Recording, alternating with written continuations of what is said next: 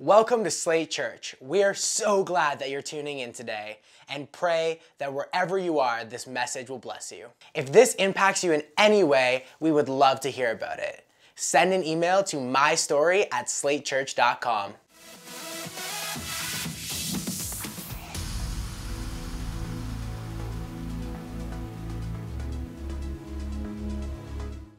All right. How you doing, Slate Church? You good? You good? You here?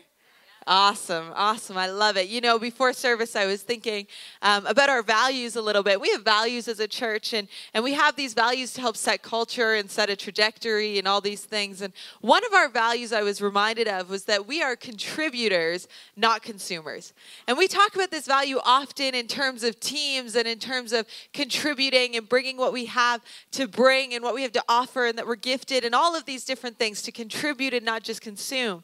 But you know, this is actually a value for services as well. This is a value for Sundays as well, that we're not just here to consume and to take in whatever the person on stage is talking about, but we're actually here to contribute and to be part of this and to maybe respond or even just be present in the room and engaged in what is being spoken. And the reason why we do this is so that we actually get a shared experience as a group of people. We get to experience God together. And you know, experience is actually where real change takes place. Sometimes we can look at experience and we're like, oh, it's just an experience. I want knowledge. It's just an experience. I want depth. I want this. I want that. It's just hype.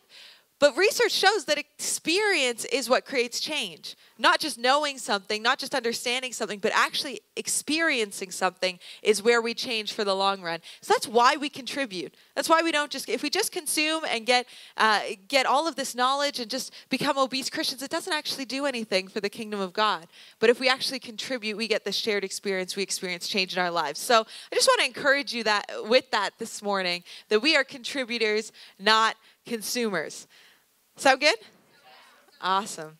Well, let's dive in. I'm going to be speaking out of Romans chapter 6.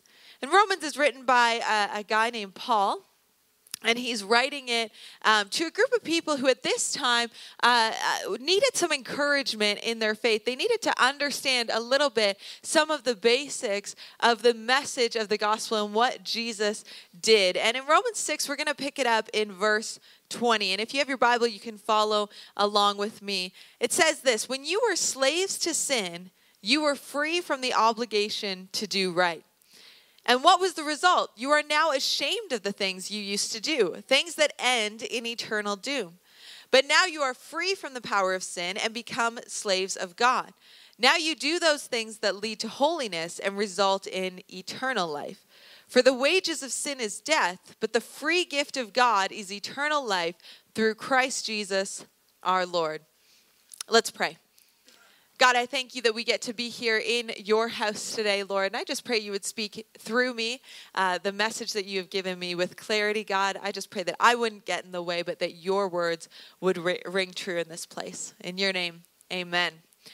Amen. Well, listen, when you were a kid, if you can think back to that time in your life, I wonder, did you ever do errands with your parents? Did you get brought along? You know, some of us maybe a little reluctantly were like, do we have to go there and do this? I know that's how I was as a kid going to IKEA. I was like, no, this is the worst. I never was in the play place. Now I'm just looking at couches. And now I'm like, IKEA, this is the best. It changes, okay? It changes over. But maybe you love to go on errands and love to do that. I know as a kid, I went on a lot of errands. Luke and I are brother and sister, and we're not too far apart in age. So we spent a lot of time going on errands with my dad. He's right there.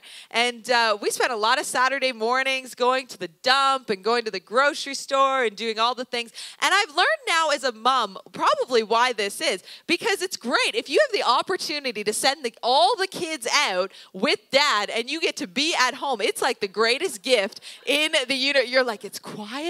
I can sit down. No one's jumping on me. It's like a gift. So I know now why I did so many errands as a kid. I see the back end of it at this point. But we did a lot of running around, a lot of errands. And I remember this one time we were out at a convenience store. And this wasn't one that was like attached to a gas station that made sense. It was one in like a plaza that you're like, how does this stay afloat? Do people really need like that many bags of small Lay's chips and chocolate bars? And like, how does this actually work? But anyways, this is where we found ourselves. And my dad was at the cash register. He was talking with the employee and purchasing whatever it was he was getting. And Luke and I were with him. And we were at that age where we were eye level with the counter, okay? We could see what was sitting on the counter. And I'll never forget, there was this little box, this little clear box with a whole bunch of change in it, as you sometimes see on counters in convenience stores. And there was this little box with change in it. And then beside it, there was this box filled with chocolate bars. And I was like, you get to donate for a chocolate bar. That is what this situation is. And basically, when you donate, you can either be really generous or you can be really stingy. Am I right? So in my, young child mind, I was like, I'm about to get a chocolate bar for like 1 penny. That is what is about to happen here. I'm not giving $5. I'm giving like a penny and I get a free chocolate bar. So I let Luke in on what was happening. And I was like, do you see, let's get our money out. We'll get a chocolate bar. My dad's just chatting away and going through purchasing what he was purchasing. And so we put like literally 2 pennies into this jar of change. And we both grabbed a chocolate bar. We had it open. We were headed out the door before my dad could even notice what was happening here. And he's like, what? Where did you get this chocolate bar from? What are you doing? What's going on? We're like, we put money in the thing, we put our pennies in the thing, and we got our chocolate bar. Little did we know that right behind the jar of change was a basket full of poppies, okay? The change was directed to the poppies. It was not applying to the chocolate bars. And my dad was not happy at that moment that he had to go back in and buy these chocolate bars. Needless to say, we did not get to eat the chocolate bars. I think that my dad probably ate the chocolate bars on the way home, which was well-deserved. I would do the same thing as a parent in this perspective now. But I remember walking away feeling so guilty that I had stolen these chocolate bars from a store. How could I steal these chocolate bars and not realize that I was like, oh, I'm such a terrible person that I would take this chocolate and I'm so awful, I'm so sinful, all of these terrible things because I stole this chocolate from a store. Today we are going to be talking actually about something that often isn't talked about in society and isn't really often talked about in church too much either. And we're going to be looking a little bit deeper at this idea of sin, this idea of sinfulness. But listen, if you're taking notes, you'll see that there's a redemptive part to this message because the title of my message is Saved by a Savior. Saved by a Savior. But listen, if we're going to talk about sin, we have to actually know what it is. And for many of us, sin is summed up as action or inaction. I sinned because I stole something. I cursed. I wasn't kind to that person. I looked at something I shouldn't have online. I got angry. And sometimes we can feel like a bad person because we've done something wrong, because we have or have not acted in a certain way. And it causes us to live in shame and insecurity and sometimes fear that our sin is going to be recognized and seen by other people. So then we take our sin to God and we go to God and we repent. But how many of us know that sometimes we walk away from that conversation still feeling weighed down by guilt and shame and insecurity? And we're like, what is going on here? This can be a confusing place to be in. We begin to live our Christian lives in a works mentality where we think that if I just become good enough or I just don't do enough wrong, I will live free and in the clear. God will approve of me. I will be enough. And then we just go on doing that for a little while until we do something wrong again. And then for some of us, we get exhausted by this cycle. We start to get exhausted by this cycle and we start to actually hide away from God because we feel so ashamed and so insecure about what is going on. And for some of us, this actually lives in the subconscious. We might come to church for months or years, praising God, lifting our hands, talking to people, saying all of the right things, but really feeling disconnected from this God that we are talking about and this God that we are worshiping. And often it's because of this underlying feeling of feeling not good enough. We know what we ought to do, but it feels too hard, it feels too big, and we can't really handle this dissonance in our lives. And eventually, it catches up to us. We don't want to walk around feeling like a failure, feeling shame-filled, so we actually just become avoidant to God. And we can become exhausted by a faith that holds us to this high standard. We can begin to look at the world around us and to start seeing the grass being greener on that side, where there's compromise is seen as acceptance and relativity as being one's true self and approval of anything and everything as a weird version of love. And it can be easy to fall into this trap of shallow Christianity, where grace means that you get a free pass and sin means that you stole a chocolate bar from a convenience store. And now don't get me wrong, God does forgive you, and you shouldn't go steal chocolate from a convenience store with poppy jars of money. That's not the point. Don't do that. But there is this greater understanding of sin and grace that we need to begin to grasp if we are going to understand our need for a Savior. If we're simply looking for someone to pat us on the back and say, it's okay so that we can feel better, listen, we can find that anywhere. There are a lot of places and a lot of people that are willing to pat us on the back, send us on our way, give us some good advice, and say it's going to be fine. No big deal. You're okay. This is not the fullness of grace. That's not the fullness of grace that God is talking about. Grace is getting what you don't deserve. But in order to understand the depth of what grace means to us, we must understand the depth of our sin. And sin is something that every single one of us in this place deals with. It is something that none of us can get away from. We all deal with it. You are not alone in your sin. And we are the ones that place this strange hierarchy on sin, where it's like, well, at least I didn't do that. And that's not my sin. And I'm going to compare it with this person over here. And this person's worse off. So then maybe I'm not so bad. And we're the ones that create that hierarchy. All of us have sinned. You know, 1 John 3:4, John describes sin as lawlessness. Lawlessness. In Canada, we have a legal system. We have some structure to the law. We have the Supreme Court. We have federal and provincial courts. We have a structure. We have a system so that if something goes wrong, if you do something wrong, there is a consequence in place. And we have that set up for ourselves. And, you know, I was looking up some Canadian laws and I think as all of us would do, I found myself starting to head in a direction of, well, what are the strange Canadian laws? I mean, this is great that there's this legal system in place, but what are some of the weird things that Canadians can and can't do based on our legal system? And of course, I'm going to share them with you here today. You're welcome. You know, it seems that in general, Canada has done a fairly good job setting some laws up, but some of these I think might be a little bit outdated, so to speak. In Victoria, so a little bit further from home, if this is your line of work, street performing, if that's you, I wouldn't do it there. They aren't allowed to give kids balloon animals. And I don't know why. I don't know what the point of this is. It sucks for the kids of Victoria. I think it's an outrage, but they're not allowed to do that. In Toronto, there should be people arrested left, right, and center for this one, I would think. It is illegal to swear in a public park.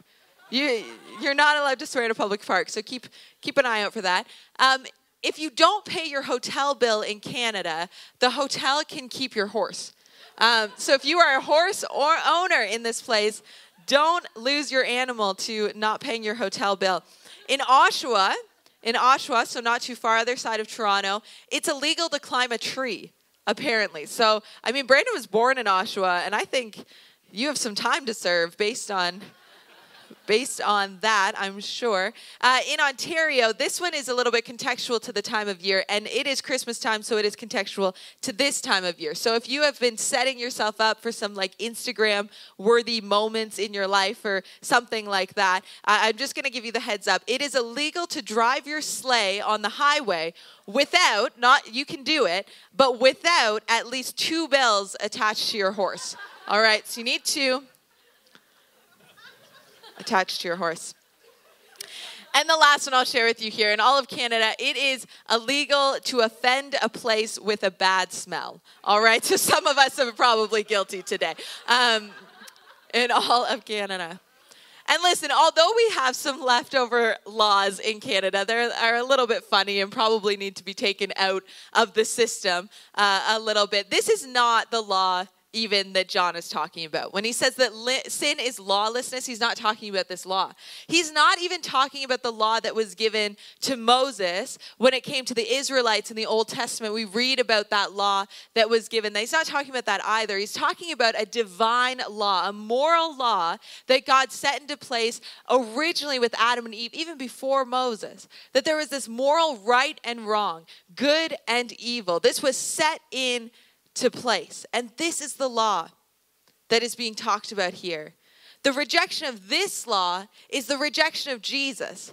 And anything outside of Jesus is a sin. Any choice outside of Jesus is a sin. And I love how one pastor phrased it. I think it's all encompassing and it's helpful. He said this: sin is the glory of God not honored, the holiness of God not reverenced, the greatness of God not admired, the power of God not praised, the truth of God not sought, the wisdom of God not esteemed, the beauty of God not treasured, the goodness of God not savored, the faithfulness of God not trusted, the promises of God not believed, the commandments of God not obeyed. That's usually the one that we stick with. The justice of God not respected, the wrath of God not feared, the grace of God not cherished, the presence of God not prized, and the person of God not loved. You know, this actually encompasses a lot more than simply stealing a chocolate bar from a convenience store or swearing under our breath when someone cuts us off in traffic or getting angry with our spouse when they show up later than what you expected them to. This is kind of an all-encompassing idea, and I think that all of us can see ourselves falling short in this area. This is actually set up as an impossible task. And the weight of that is something that we ought to feel as Christians. Sin is choosing something other than God, whether consciously or subconsciously, whether fully or partially. You know, in Romans 5, starting in verse 12, Paul tells us where all of this came from. And he points back to Adam. You know, in Genesis, God calls his creation very good. He creates all of it and he looks back and he says, this is very good. And it was. There was no sin. There was no separation from God. There was perfect order. And then humankind came along and made a choice to choose something other than God. And they chose a piece of fruit with empty promises attached to it. And I wonder how often, church, are we eating pieces of fruit with empty promises attached to it? The promise of wealth, the promise of happiness, the promise of contentment, the promise of opportunity, the promise of knowledge, the promise that that person really will love you, the promise that if you don't worry enough, something won't change. We chew on this fruit, hoping it will give us what the world tells us that it will, and then we find ourselves sitting there with emptiness, shame, and guilt. And since that point, death entered into the world. A creation that never would have experienced death, never would have experienced barrenness, all of a sudden had sin all throughout it. And you see, Adam was a representative of all humankind, of all of creation. And therefore, everyone who came after him falls into this sin. They fall into the consequences of sin. And this is how and why we actually live in a broken world. This is why we experience brokenness. And we need to understand that sinfulness is beyond the actions that we do. We are sinful beings. It's into the depth of who we are. We are broken from the moment that we are born. You know, I have 3 kids and they're great and I love them, and I have my daughter Claire and she is just 7 months old. So she is still pretty fresh when it comes to thinking about her in those early moments of being born. And you know, if you've ever had a child, you look at them after they've been born and you're just like, you're so great. How is this possible? How do you have all of the parts? How do you have everything that you need? How are you so whole? How are you so big? Hello, 9-pound children. And it's like, how are you in me? I don't understand. And it's like, you're so great. You know, and before having kids, I had decided that I would, if my kids were not cute, if my babies were not cute, I would accept that, and I would not push that on other people to lie to me all the time, okay? Like, I wasn't going to be like, aren't they so cute, and hope for the best. I was just going to be realistic with myself and accept that they needed to grow into it, okay? Some kids need to grow into it, and that's okay, all right? That's okay to accept. So I just came to this conclusion.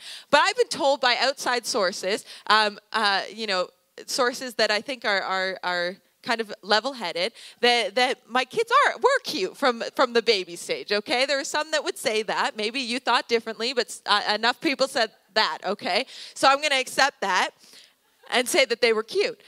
And I think they were. And I mean, they were these perfect little babies. So perfect. And people would say often, oh, they're so perfect. Look at them. How are they so perfect? But even Claire, who still can't do anything for herself, really hasn't done anything wrong. Sometimes she cries too much, but we'll forgive her for that. Like, she hasn't done anything. But even her, she is sinful. She is broken. It is part of our humanity. I can already see it in my 3-year-old, 1.5-year-old, but even Claire. I thought I'd get away with her, but no, she too, she's broken. She's sinful. It's in every single one of us from the moment that we are born. That's part of our humanity. Romans 3:23 says, for everyone has sinned. We all fall short of God's glorious standard. And yet today we often try to redeem this in our own strength. We live in a world where the topic of sin is avoided, where we brush over brokenness. We have a cheap version of forgiveness of, oh, it's going to be okay, no problem. But there's some dangers that we can fall into if we don't acknowledge and recognize the truth of sin in our lives. And I want to look at a few of them today. The first one is this. If we miss the truth of sin, we start to shoulder shame. We start to shoulder shame. Brené Brown often talks about shame and defines it as this: the intensely painful feeling or experience of believing that we are flawed and therefore unworthy of love and belonging. Something we've experienced, done, or failed to do makes us unworthy of connection. Can you relate to this at all? I know I can. We are flawed. But the problem comes when we believe that this makes us incapable of love and belonging, even from God. We become ashamed of ourselves and then therefore find ourselves disconnecting. But the incredible thing about Jesus is that he takes that shame upon himself. When we don't understand that sin separates us from God, and we don't understand the brokenness that we are born into, the brokenness of this world, we start to bear the weight of sin, of shame instead.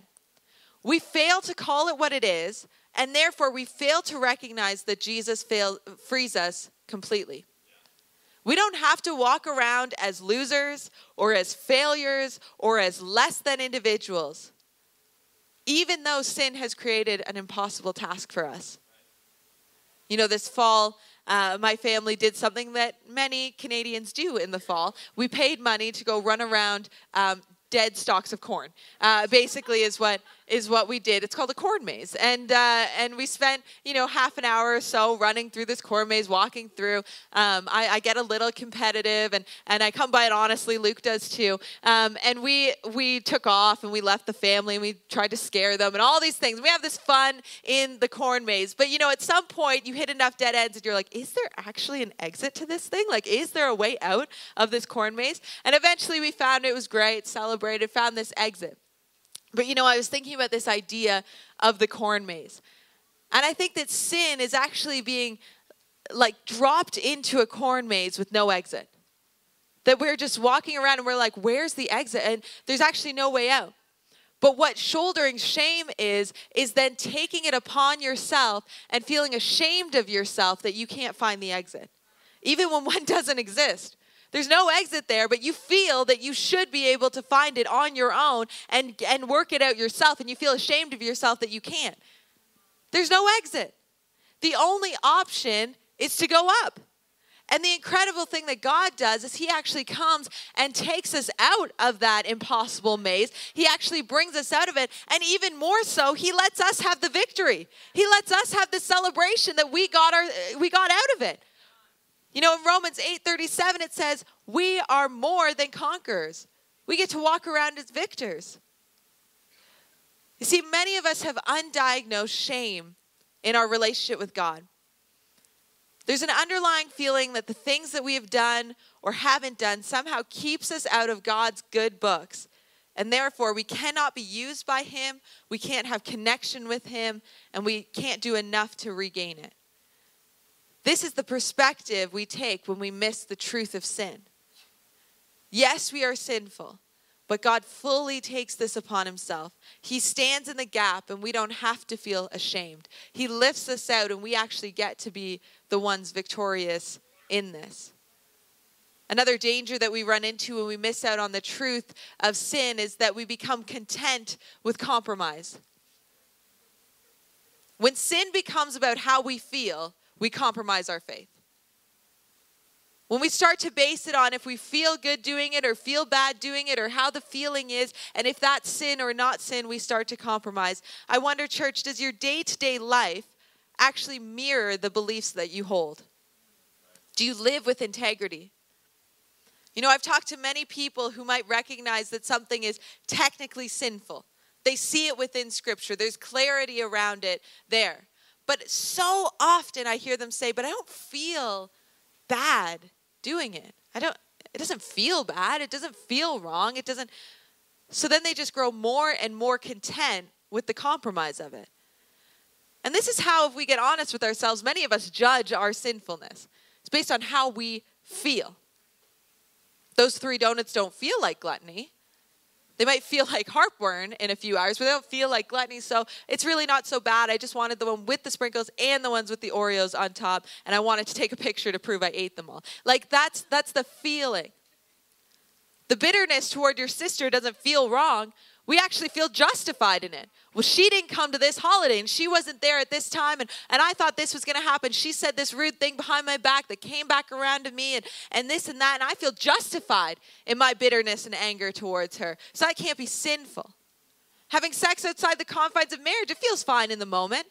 The worry you carry with you on a daily basis that allows you to feel more in control in your life. You know what? This actually feels good to worry a little bit because then I feel in control. If I wasn't thinking about it so much, do I really care about it? We justify our sin. We compromise in our lives because we have a shallow view of grace and a limited perspective on sin. God has so much more for you. God has so much more than a life of compromise. Romans 6:1, I love how Paul addresses the question that many of us ask. He says, well then, should we keep on sinning so that God can show us more and more of his wonderful grace?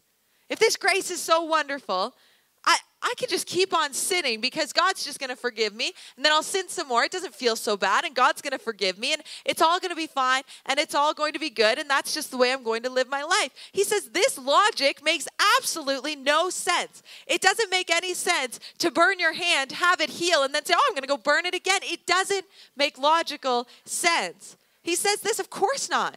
Since we have died to sin, how can we continue to live in it?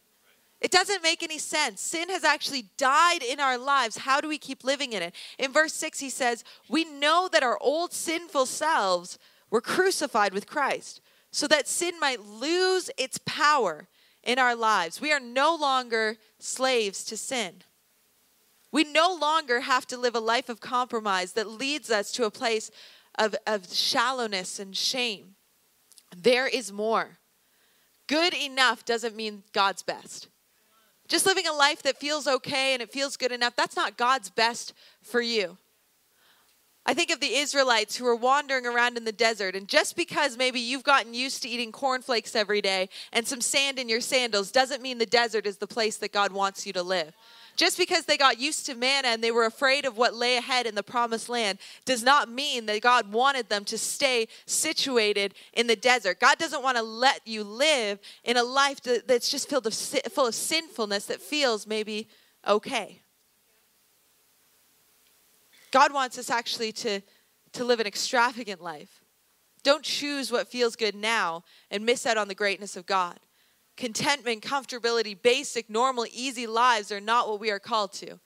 This doesn't mean that every single one of us here needs to fly across the world and have thousands of Instagram followers and be able to eat at whatever place we want to and shop wherever we go and have these nice little lives. For some of us, that sounds like a terrible, terrible life. But that's not what an extravagant life is. That might be what the world says an extravagant life is. But an extravagant life in God is actually a life marked with love and joy and peace and patience and kindness, goodness, gentleness, self-control. That is an extravagant life. That is a life that is counter to the culture that we live in. But the more content we grow with compromise, the more we depend on ourselves instead of God. And this is the third danger. It's that our Savior becomes ourselves. Romans 7:21. I love this passage of Scripture because we get to see this really real, vulnerable moment with Paul. The Apostle Paul is one that we would look to and go, man, he had this great conversion experience. He's following God, he's planting churches everywhere. He's instructing the church. We look to him today. But we have this moment of vulnerability with Paul in this chapter. And he says this. He says, I have discovered this principle of life, that when I want to do what is right, I inevitably do what is wrong. Isn't that true? Do you ever find that? It's like, I wanted to do what was right. I don't know why I'm here again. I love God's law with all my heart, but there is another power within me that is at war with my mind. This power makes me a slave to the sin that is still within me. Oh, what a miserable person I am. Who will free me from this life that is dominated by sin and death? You know, for many of us, we want to do what is right.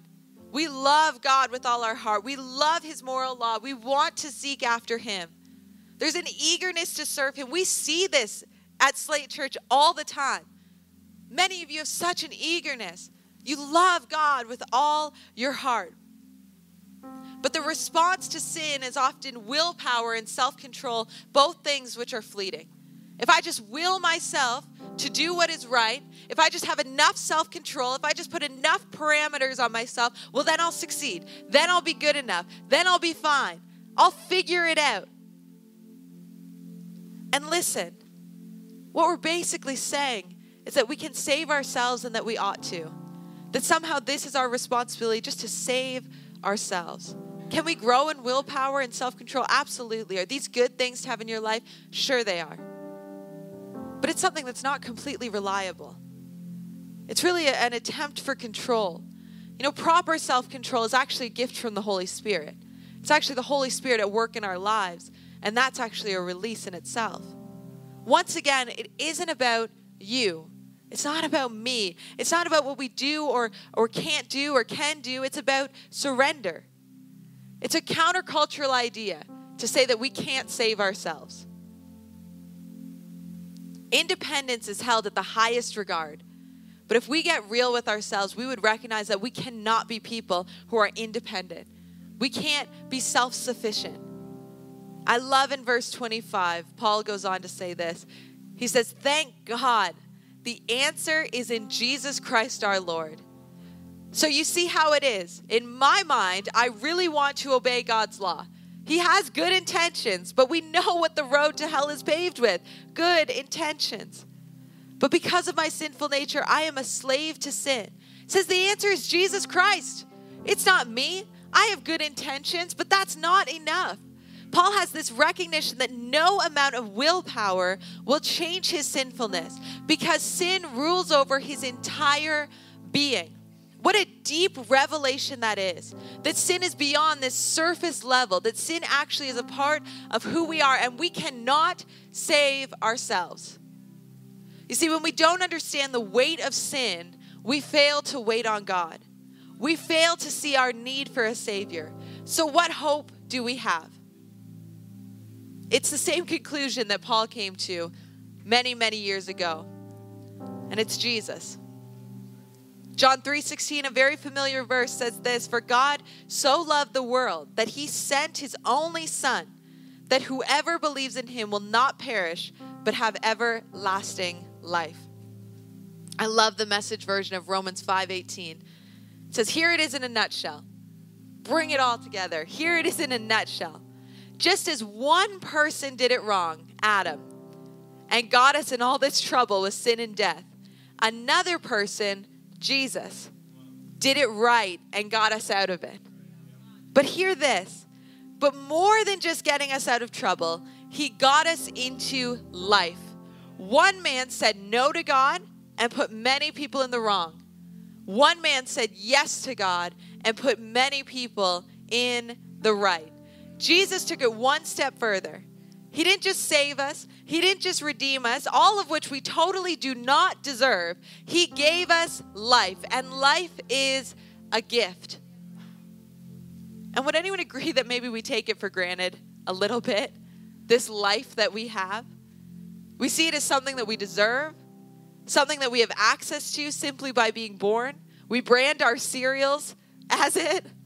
We kind of take it for granted. We have such a watered down view of who God is and what he has done. And how do I know this, that we have this watered down view? It's because we don't talk about it. We don't talk about him. We don't share it with the people that we go to work with every single day. We don't talk about it with our friends and with our family. And listen, this is not a version of talking about it, of pointing a finger and saying, this is what you should do. This is who you should be. This is how you should live. It's about saying, this is what God has done for me. It's about sharing our testimony, our story, the grace of God with other people. But when we water it down to a level where we can be our own savior, where we just grow content with compromise, when we just base it on how we feel, we miss out on the power of the testimony that God has given us, the freedom from sin that God has brought to our lives. And church, I really believe we need to get a deeper revelation of this. For some of us, when we say something like invite somebody to church or invite somebody to a classic Christmas or any of these, some of us shift uncomfortably in our seats. That's too much pressure. I don't want to bring that up. I don't want to. Listen, church, this is a situation of life and death. It's that simple. It says in the scripture that we read earlier, the wages of sin is death.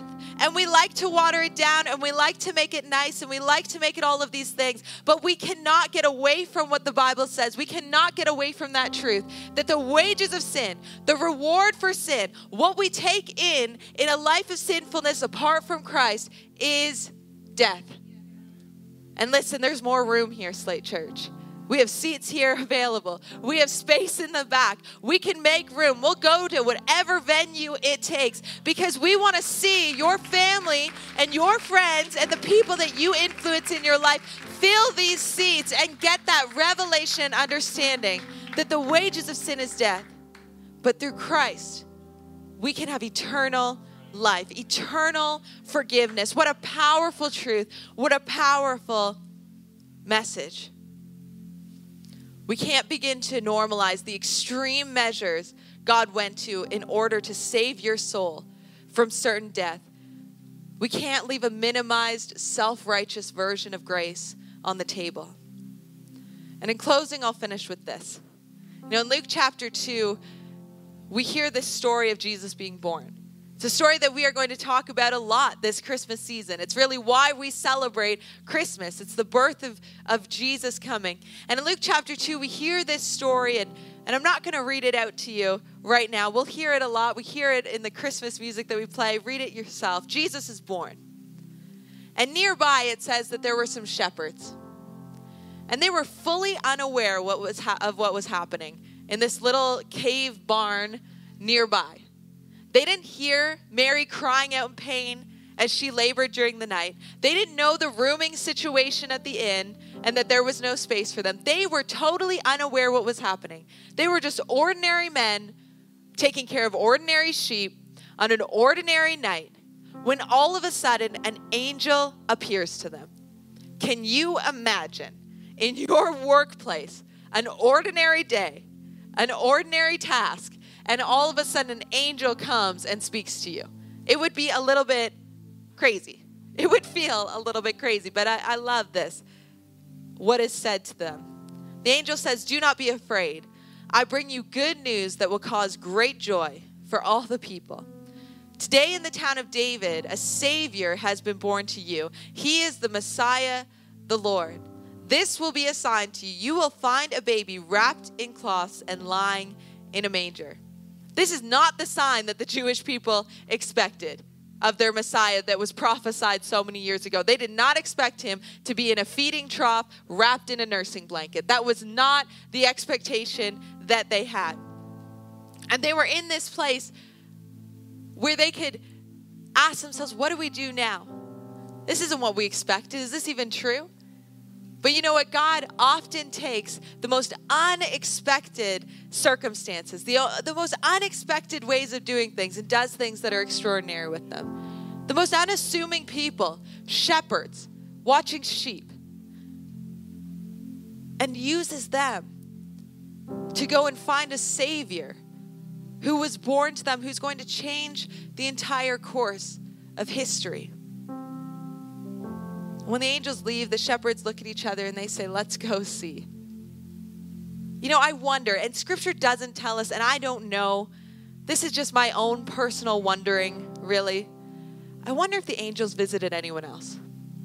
Like, I just wonder if the angels went to anyone else and said, hey, a Savior was born here in this barn in Bethlehem, go and see. And I wonder if anyone else just shrugged it off and said, no, I don't need a Savior. I don't need a baby. I don't need to go and see what is going on. I love that these shepherds said, we need to go see what is happening.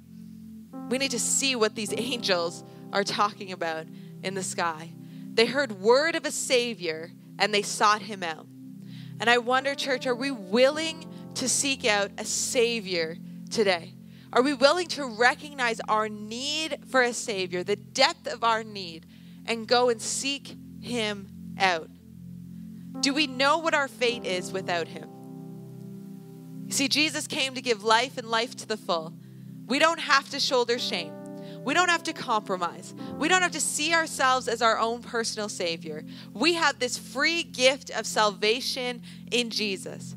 We don't need to walk around as sinners. We can walk around redeemed, but only because of him. Can we stand up in this place? Thank you for watching.